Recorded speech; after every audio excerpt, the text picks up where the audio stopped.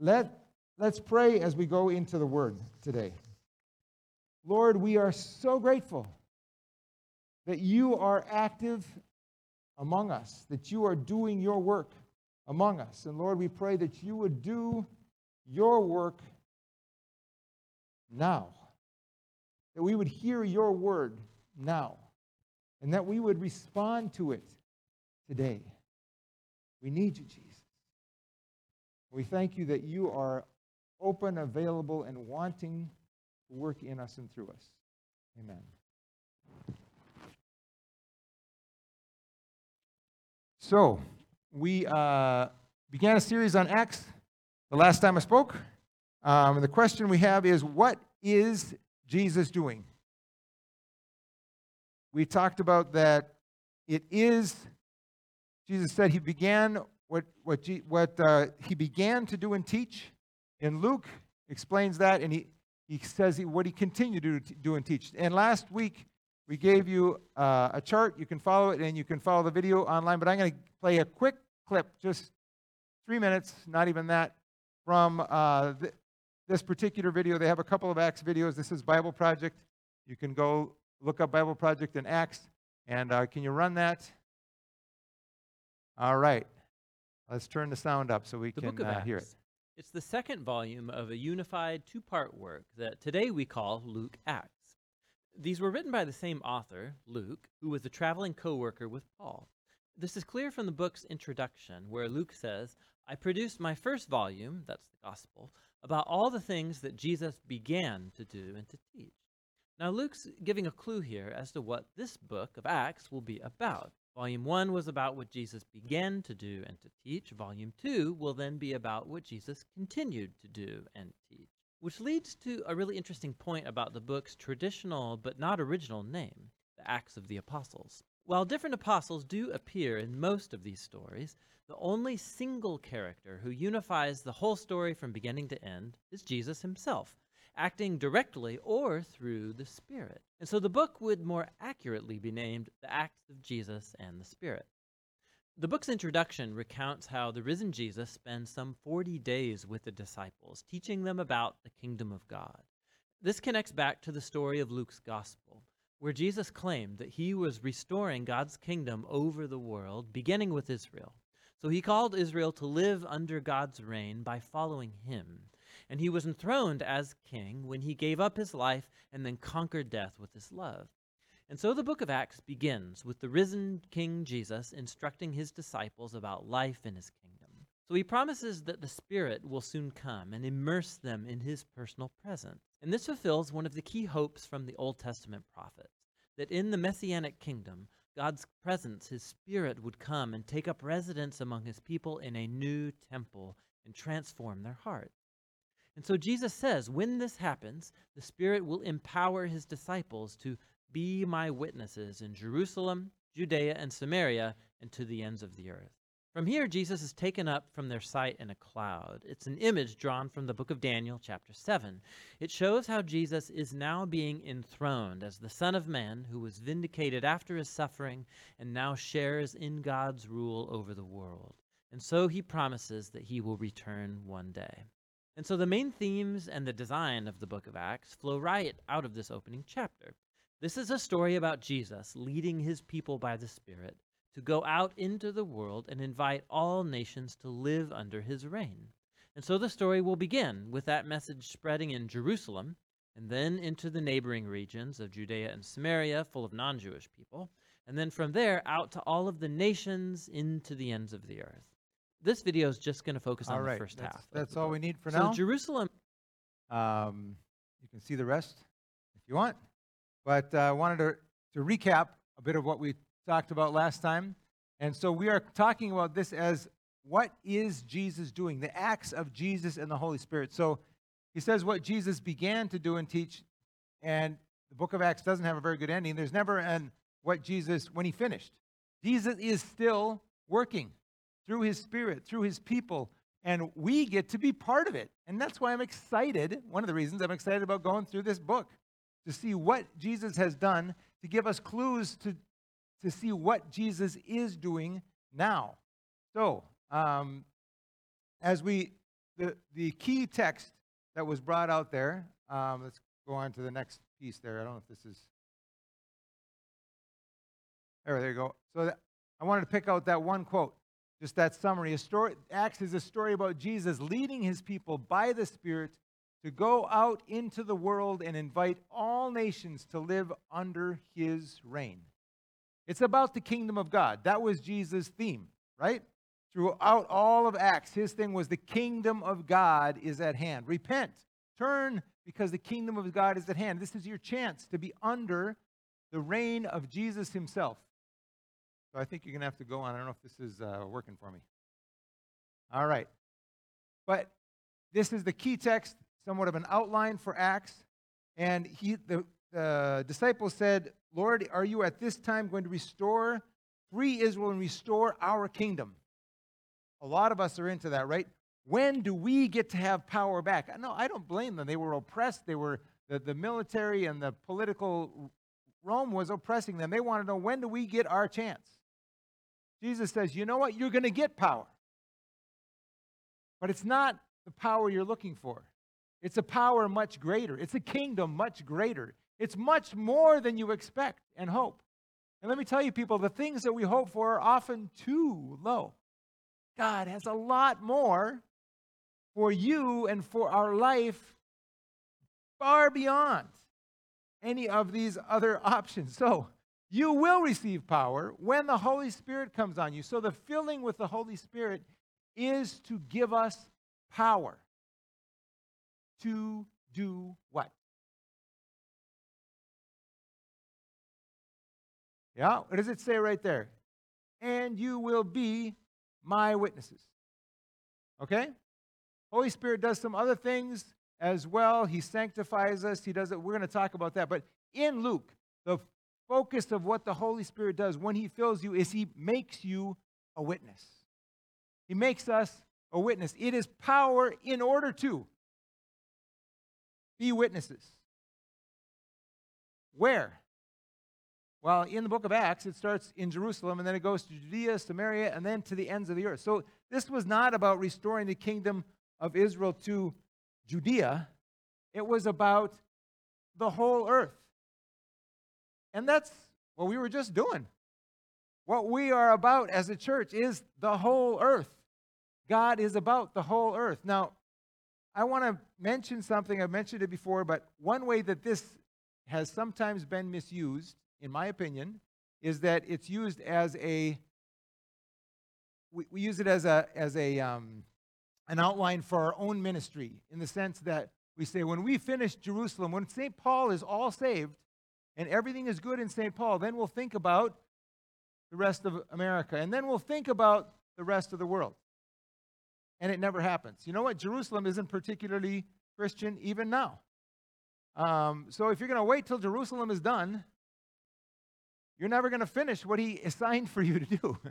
It's all over the world. Now, at this point, it started in Jerusalem. Now, Jerusalem was important because Jerusalem was where the temple was. Jerusalem was where God's people were. Jerusalem was important. But I also want you to notice one other thing.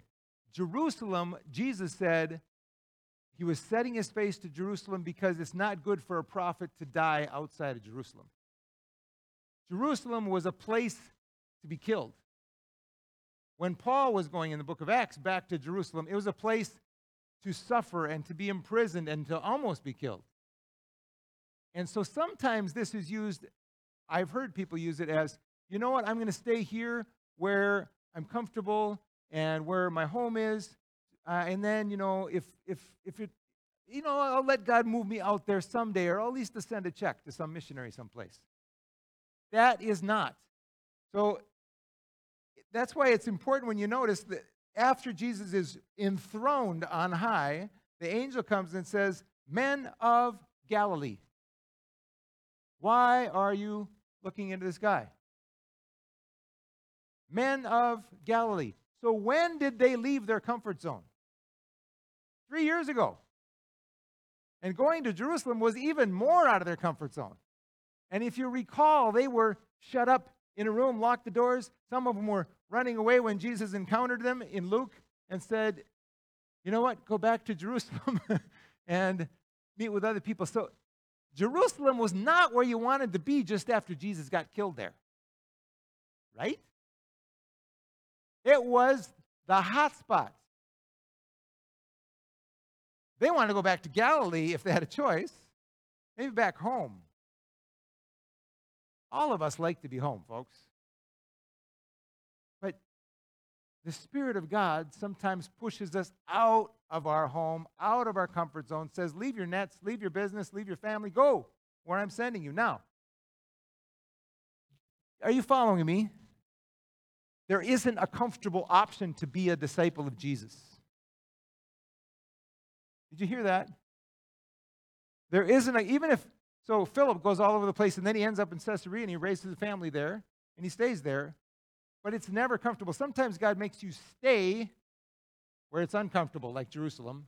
Sometimes he makes you go where it's uncomfortable. But the Spirit of God, the purpose is to be a witness. You follow me? What is my purpose most of the time? To be comfortable, to be secure, to be safe, right? That's normal. But if I lean on Jesus as my comfort, my safety, my security, I can go with His Spirit to do a lot of things that He called me to do. I can be His witness a lot of places. Are you following me?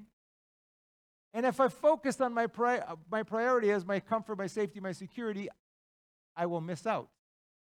Sometimes, at least, on being the witness He wants me to be. You following me? Men of Galilee. Go back. And the same thing happens later. That when the Spirit comes, people are saying, these guys are all from Galilee. How are they talking Creole and Swahili and all these other languages that are home languages? Okay. So, this is a renewed kingdom. There's a new king. Jesus is enthroned. The ascension is all about Him going to be enthroned. It's a new people. And it's a new place all over the world. Now, remember, this is not, I'm saying renewed because God had a people. He was king. He was doing something before this. This is not like a brand new, never heard of thing before. This is a continuation.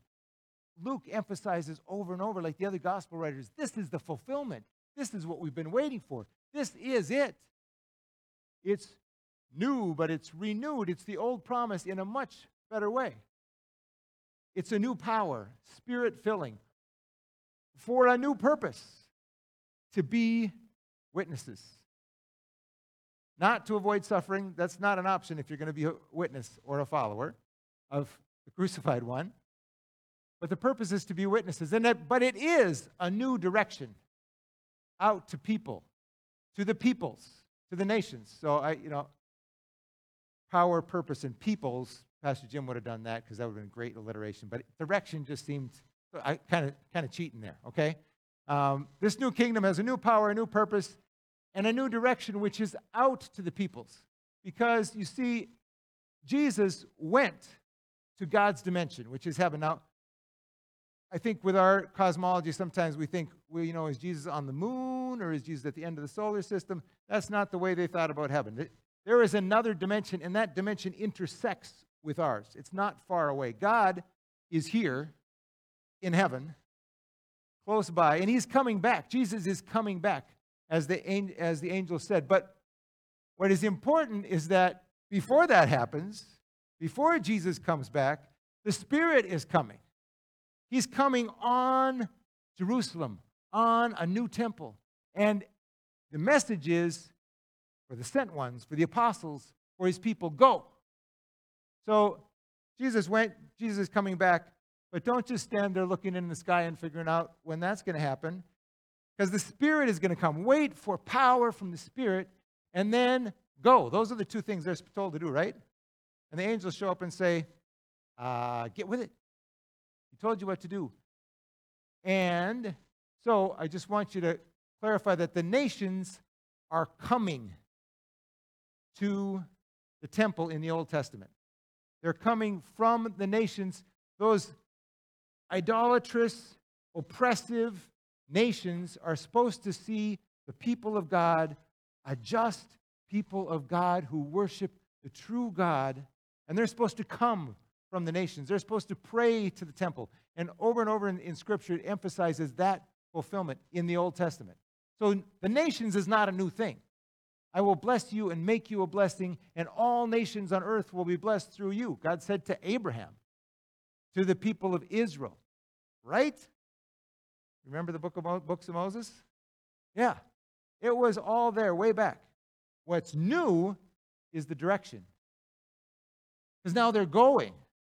They're going to go from Jerusalem. They're not just going to wait for the nations to come to them.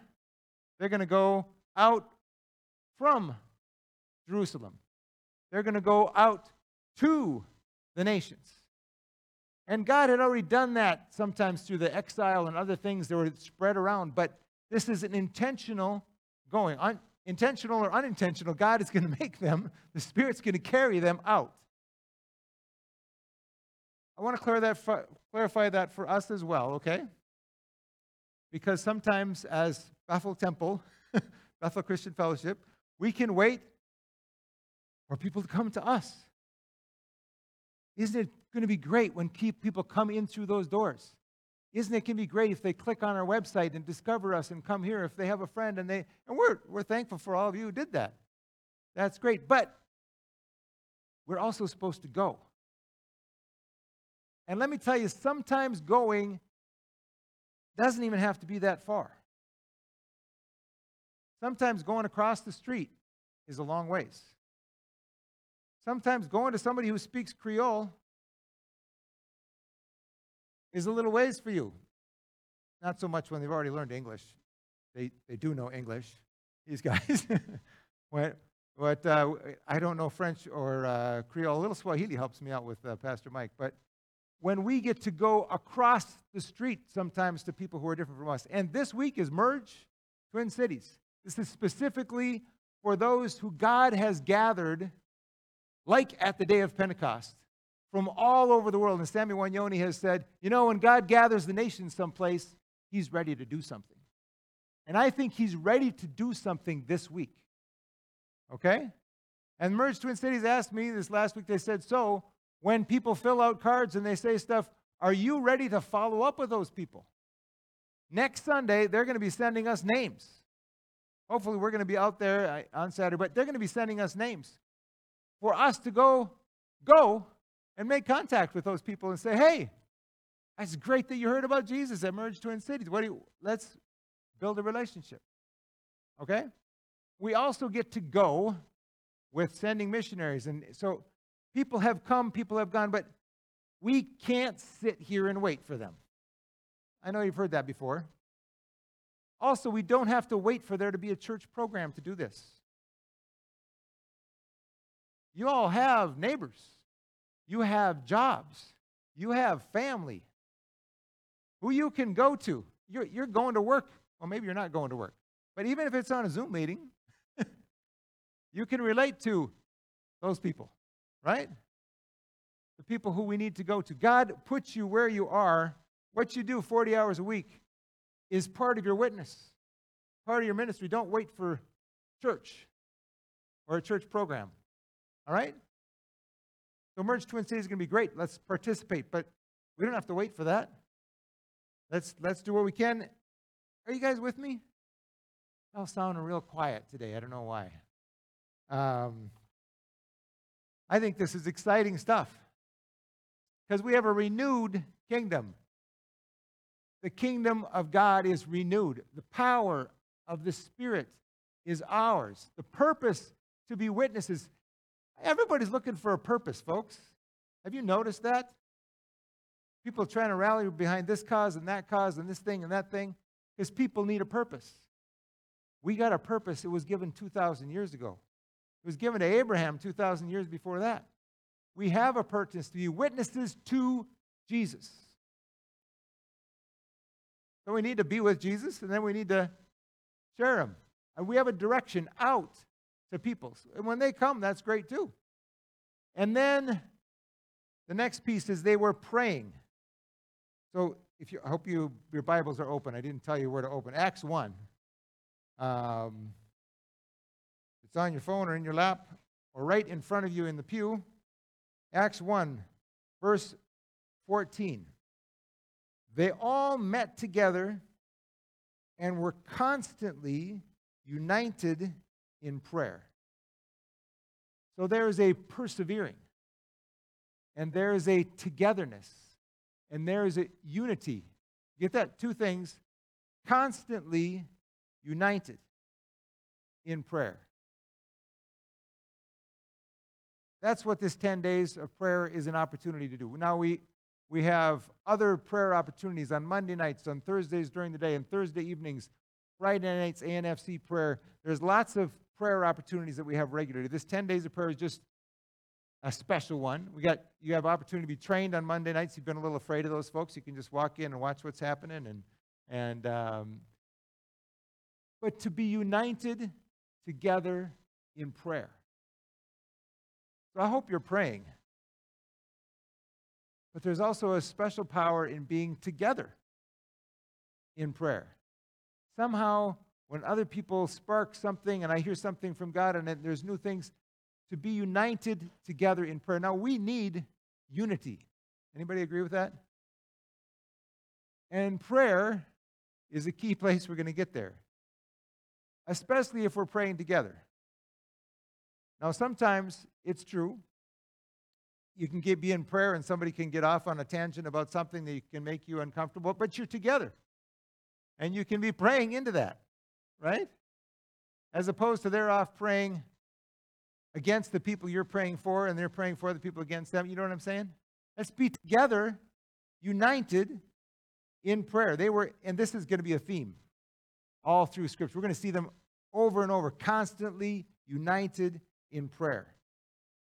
Who was there? They were the 12 sent ones. The apostles, the disciples were there. Well, the 11, okay? They were there along with Mary, the mother of Jesus, several other women, and the brothers of Jesus. So Jesus' family and a bunch of women, and there's 120 of them. Why 120? Well, 12 is a significant number. Also, 120 is what it took to have a real Jewish community someplace. This is the beginning of this church. Now, I do want you to notice that you will recall that there were 5,000 men, 15,000, crowds of thousands and thousands who followed Jesus, right? Until he got to the cross and the suffering and the persecution. But we're down to 120. But they are praying and united and ready for the Spirit to be poured out on them. I'm excited about our time of prayer coming up and all the other times we have too, but they're persevering united in prayer. You with me in chapter 1 there? During this time, when about 100, this is verse 15, when about 120 believers were together in one place, Peter stood up and addressed them. Brothers, he said, the scriptures had to be fulfilled concerning Judas, who guided those who arrested Jesus. This was predicted long ago by the Holy Spirit speaking through King David. Judas was one of us and shared in the ministry with us. So there are leaders. I want you to notice that there's leaders there, including Peter. Now, Peter ends up being a leader right away in the book of Acts. He's leading just like he was in the Gospels, and he takes kind of a lead role, especially in the first half of Acts. Paul takes a very lead role in the second half of Acts. But y'all remember something about Peter? Just a little while ago, Peter was denying he knew Jesus, right?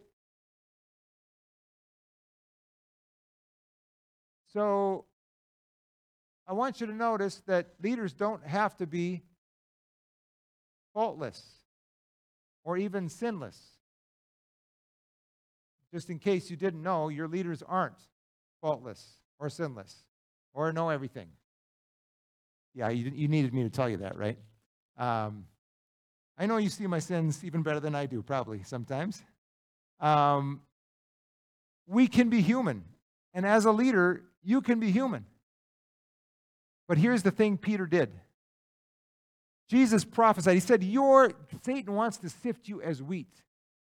But when you have come through, strengthen your brothers. Peter turned back to Jesus. Jesus specifically came to Peter to to reinstate him. But Peter was still with his brothers. He was still engaged. Are you with me? He didn't leave, and his brothers didn't shoot him. We're human. Our leaders are human. And it's okay. But Judas did something else. He also was influenced by Satan. He betrayed Jesus, and he never turned back. Now, according to Matthew, he was sort of turned back. He felt condemnation. He went back to the Jewish leaders and gave back the coins, but he didn't go back to Jesus. So, let me read these two. Luke throws in a parenthesis. Because Luke was back in, remember, Luke was back in Jerusalem investigating everything and trying to figure out what had happened. And he throws in here a little explanation about what had happened, verse 18. And then we're going to read Matthew's version, okay? Judas had bought a field with the money he received for his treachery. Falling headfirst there, his body split open, spilling out his intestines. The news of his death spread to all the people of Jerusalem, and they gave the place the Aramaic name Akeldama, which means field of blood. Now, clearly, this is Luke throwing in a parenthesis for his readers, because Peter would not have had to explain that to people, what the Aramaic name is, for example. He's letting his readers know what happened. Now, Matthew has a slightly different version of what happened. Matthew, and we're also going to talk about guidance. How did they get guidance? So, first of all, I want to ask, why 12? So, Peter says, before I go to the parentheses, let me continue with below that with what Peter says. Peter continued, this was written in the book of Psalms, where it says, let his home become desolate with no one living in it. It also says, let someone else take his position. So now, we must choose a replacement for Judas from among the men who were with us the entire time we were traveling with the Lord Jesus. From the time he was baptized by John until the day he was taken from us, whoever is chosen will join us as a witness of Jesus' resurrection. What's the purpose? To be a witness of Jesus' resurrection, of everything that Jesus did from the time he was baptized until later. Now, why 12? Why isn't it good enough to have 11? Sounds pretty good, right? But in Luke 22, Jesus says this, you have stayed with me, to his disciples, in my time of trial. And just as my Father has granted me a kingdom, I now grant you the right to eat and drink at my table in my kingdom. And you will sit on thrones, judging the 12 tribes of Israel. So these disciples, these sent ones, were the new heads of the 12 tribes of the new people of God, the renewed people of God. I mean, they're all Jewish, but they're all part of this new people of God. So the point is, Luke is saying this is the new Israel. This is the grafted in, the remnant, the ones who are going to carry on what God promised to Israel. Are you following me? So to me, I'm like, 11's pretty good. But no, Peter is making a point. Luke is making a point. We have to have 12. Because this is the new Israel. This is the people of God in the new kingdom. All right, you with me? Okay, now, why does Luke's account differ from Matthew's? That parentheses about what happened to Judas. So let me just go to Matthew's account quickly.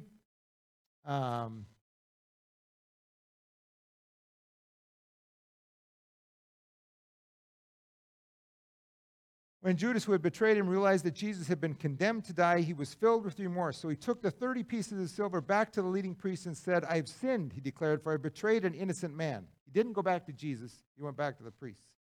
What do we care, they retorted. That's your problem. Then Judas threw the silver down in the temple and went out and hanged himself. The leading priest picked up the coins. It would not be right to put this money in the temple treasury, they said, since it was payment for murder. After some discussion, they finally decided to buy the potter's field, and they made it into a cemetery for foreigners. That's why the field is still called the field of blood. This fulfilled the prophecy of Jeremiah that says they took the 30 pieces of silver, the price at which he was valued by the people of Israel, and purchased the potter's field as the Lord directed. So, there are some differences between these two accounts. What do we do with the differences between the two accounts? Well, we can say the Bible's full of errors. See? They disagree. Matthew says this, Luke says that. There's all these contradictions in the Bible all over the place. You can't believe any of it. Have you heard that? That's one way to take it. Another way to take it, one we often do, is they can be harmonized. So you can say, well, so Judas essentially bought the field because it was his money that bought that field. So they say Judas bought the field, and it's actually the priest that bought the field. There are ways to harmonize the accounts, okay? And there's been attempts at that, and people have talked about that since Augustine and long before, all right? I think even more helpful is to realize that good witnesses agree on the main points, but likely disagree on minor points. Luke went back to Jerusalem a few decades later, and the story he heard that people were telling about that field, that his eyewitnesses told him, was, this is why we call it that field. Matthew had different eyewitnesses, or his own account, and it was different. Now, we have a lawyer here. Brenda, if two witnesses come in and they have exactly the same account, word for word, about what happened someplace, what would you suspect? They were coached, right? That they weren't eyewitnesses. They were just given a script, or they collaborated together to have a script so that they could say, oh, this is what happened. Right? Two witnesses should disagree on some minor points if they're really witnesses. Because someone will say, well, this happened, or it happened so fast, I'm not sure. I think this happened, and then maybe that happened. But the main points are the same. Right? Judas betrayed Jesus. He died. His money bought this field. All the main points are the same. I would like to propose to you that we can look at Scripture and say, you know what?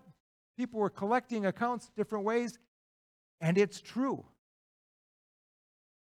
Even if the minor points disagree, even if we can put them together, or we're not exactly sure. Are you following me? I know this is a little bit of a stretch, but humans wrote Matthew and Luke from eyewitness accounts from humans who were there.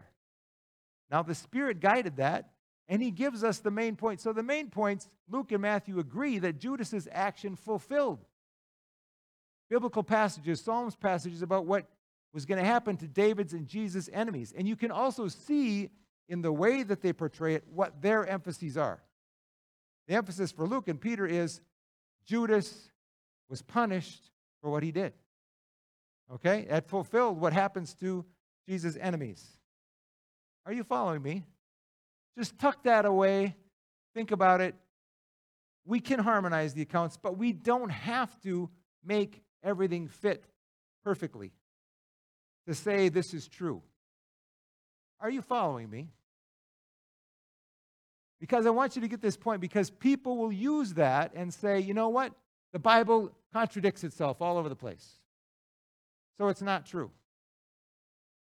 I think the fact that we have a quartet telling about who Jesus is, 4 different witnesses, collected from a lot of different witnesses, helps us be more sure that it's true. And the fact that they don't agree on every detail makes us more sure that it's true. Are you following me? I just wanted to give that because it is one of those things that, I've always wondered about. So who made the decision? They're coming to this decision about who's going to replace Judas. So first, there was leaders. Peter proposed this, and he gave a purpose and qualification. He says, those who have been with us from the beginning to the end, so that they can be witnesses. Pick somebody who's been with us all the time. He gives the qualifications. Then the followers, the 120, nominate who would be good out of those. And they prayed. Let me read on. So they nominated 2 men, Joseph, called Barsabbas, also known as Justus, and Matthias. When they all prayed, then they all prayed. So all of us have a responsibility to pray, okay?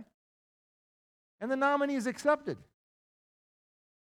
That can easily slip by, but a lot of us, when there's an opportunity for leadership or ministry in the church, we're like, yeah, I'm kind of busy. When God calls us to do something, when the church says, we think you'd be great for this, we're like, yeah, probably, but they accepted. And I want to thank each of you who've accepted opportunities for ministry among us. You've done so many things. Thank you so much. And then they all prayed, "Oh Lord, who knows every heart." And the word is actually heart knower. Jesus, you are the heart knower. Show us which of these men you have chosen as a sent one, as an apostle, to replace Judas in this ministry, for he has deserted us and gone where he belongs. So Jesus got the last word. Then they cast lots, and Matthias was selected to become an apostle with the other 11. The answer came from Jesus, who chose the first 12. He got to select the replacement. You following me? So, who made the decision? They all did together. The leaders, the followers, the nominees, and ultimately, Jesus. What guides? How do we find guidance? This gives us some clues. Scripture.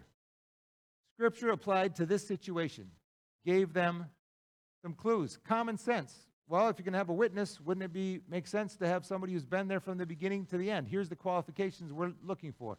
Prayer. Right? And Jesus' answer. You can write those down. They're not bad for any decision you make. Scripture, some common sense about what qualifications, some prayer, and what does Jesus say? And then do that. Commit to doing it even before you get the answer. Now, which priority do they have?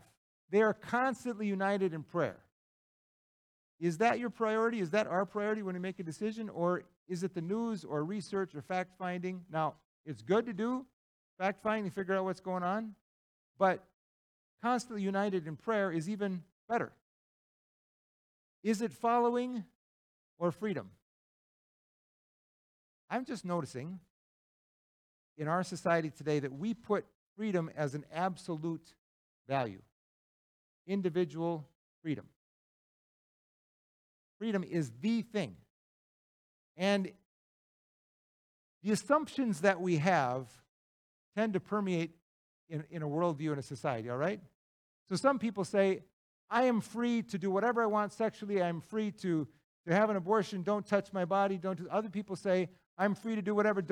I'm free to not get a vaccine. I'm free to don't touch my body. But I'm free to not have the government tell me what I should do as far as my sexuality. I'm free to not pay taxes because you get what I'm getting at. I'm sorry if I'm poking some hope. But the point is, we're putting individual freedom above. Are you following me? There are not many followers. This was an accusation the in-laws have about the Rasmussens. They're all leaders and no followers. That is a problem. If you have all leaders and no followers, if you have all experts and nobody to listen to the experts, you got a problem, right? I think we have a problem in our society following. I think East Africa, people are much better at following and doing what's best for the community and what's best for the family. Following is not an easy one for us, because freedom is number one. Trust or skepticism. Now, here's what skepticism. Skepticism says, if you can't show me 100%, then I don't believe it. People do this with Scripture. If you can't show me can't show me 100% that the Bible is true, I don't believe it. You can't show me that God isn't going to show up for sure that everything is true, then I don't believe it. Okay? If you can't show me 100% that this is guaranteed, I don't believe it. We are becoming a country of skeptics, a church of skeptics. And listen, folks, there is nothing 100%. When I was going to marry my wife, I was pretty excited. I was pretty sure she was the one. Did I have 100% assurance that she was going to be still who I loved and would be a wonderful person 33 years later? No. I took a big risk. Right? Now, she was a good risk, I'll admit. But what if I had said, I got to wait until I'm 100% sure? It never would have happened, right? A lot of us are like, I got to wait till it's 100% before I'm going to do anything. It's not going to happen, folks. Are you following me? And boy, would I have missed out if I hadn't taken a risk and gone on 80% or whatever. There's a lot I didn't know.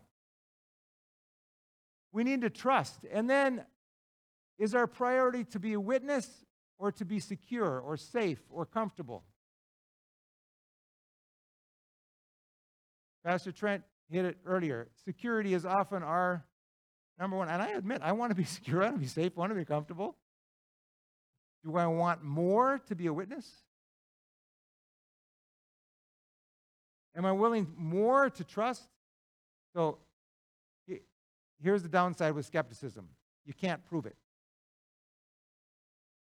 I had a long conversation with a friend of mine who doesn't believe in God anymore, was a very committed Christian, and he could poke holes in everything. He's a smart guy, right?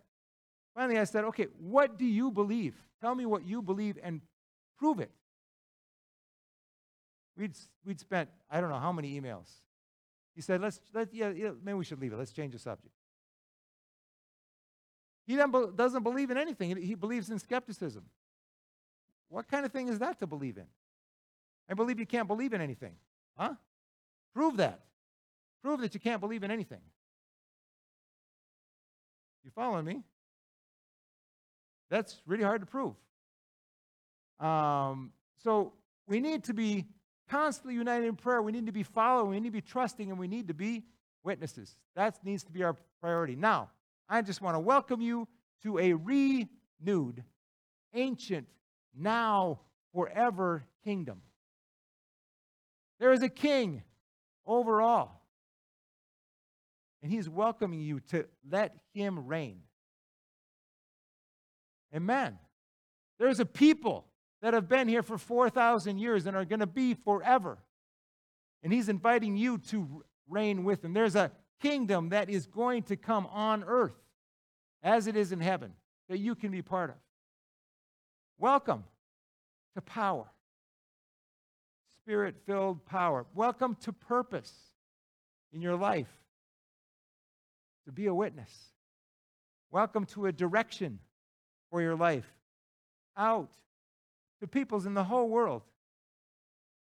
Welcome to prayer, together, united, persevering. Welcome to being a leader or being a follower. We all get a chance to do both. Welcome to guidance from the Holy Spirit. Now, it's true that they didn't use lots after the Holy Spirit came. That was an old thing, but they got the answer from Jesus. God wants to give you his kingdom. He wants to give you his power. He wants to give you his purpose, his direction, his communing in prayer, his chance to be part of a leadership and following. He wants to guide you and us. He wants to give us his power, his purpose, his direction together. Can we pray together? Lord, thank you for your kingdom. Thank you for your glory. Thank you for caring about us. And thank you that you didn't leave us orphaned, but you sent your people. You sent your Spirit to lead your people. Thank you for making us witnesses. We couldn't do that, but you are making us witnesses. Thank you for giving us a purpose and a direction. Thank you for welcoming us to commune with you and each other in prayer. Thank you for your goodness to us.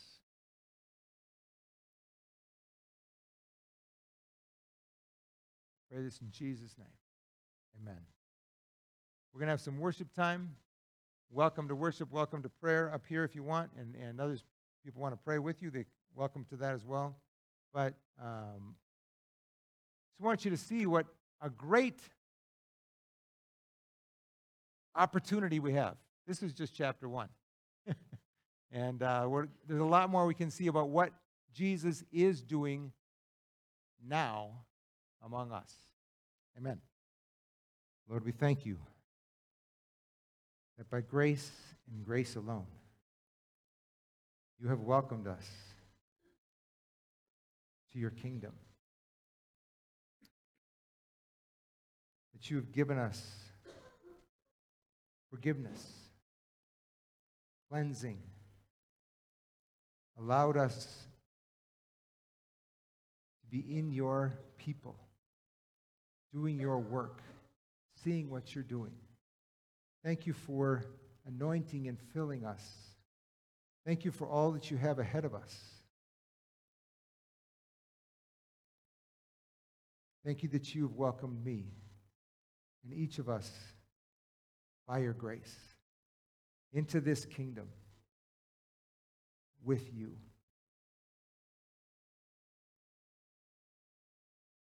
God, we ask you to continue to work in our hearts, in our lives, in our church family, and in your world for your glory. Amen. We have opportunity for discussion and prayer back through here in the prayer room in my office. And in any case, I want to bless you. So go in the name of the Father who loves you, Jesus who died for you, and the Spirit who is filling and guiding, empowering you to be his witness as you go today and this week. Amen.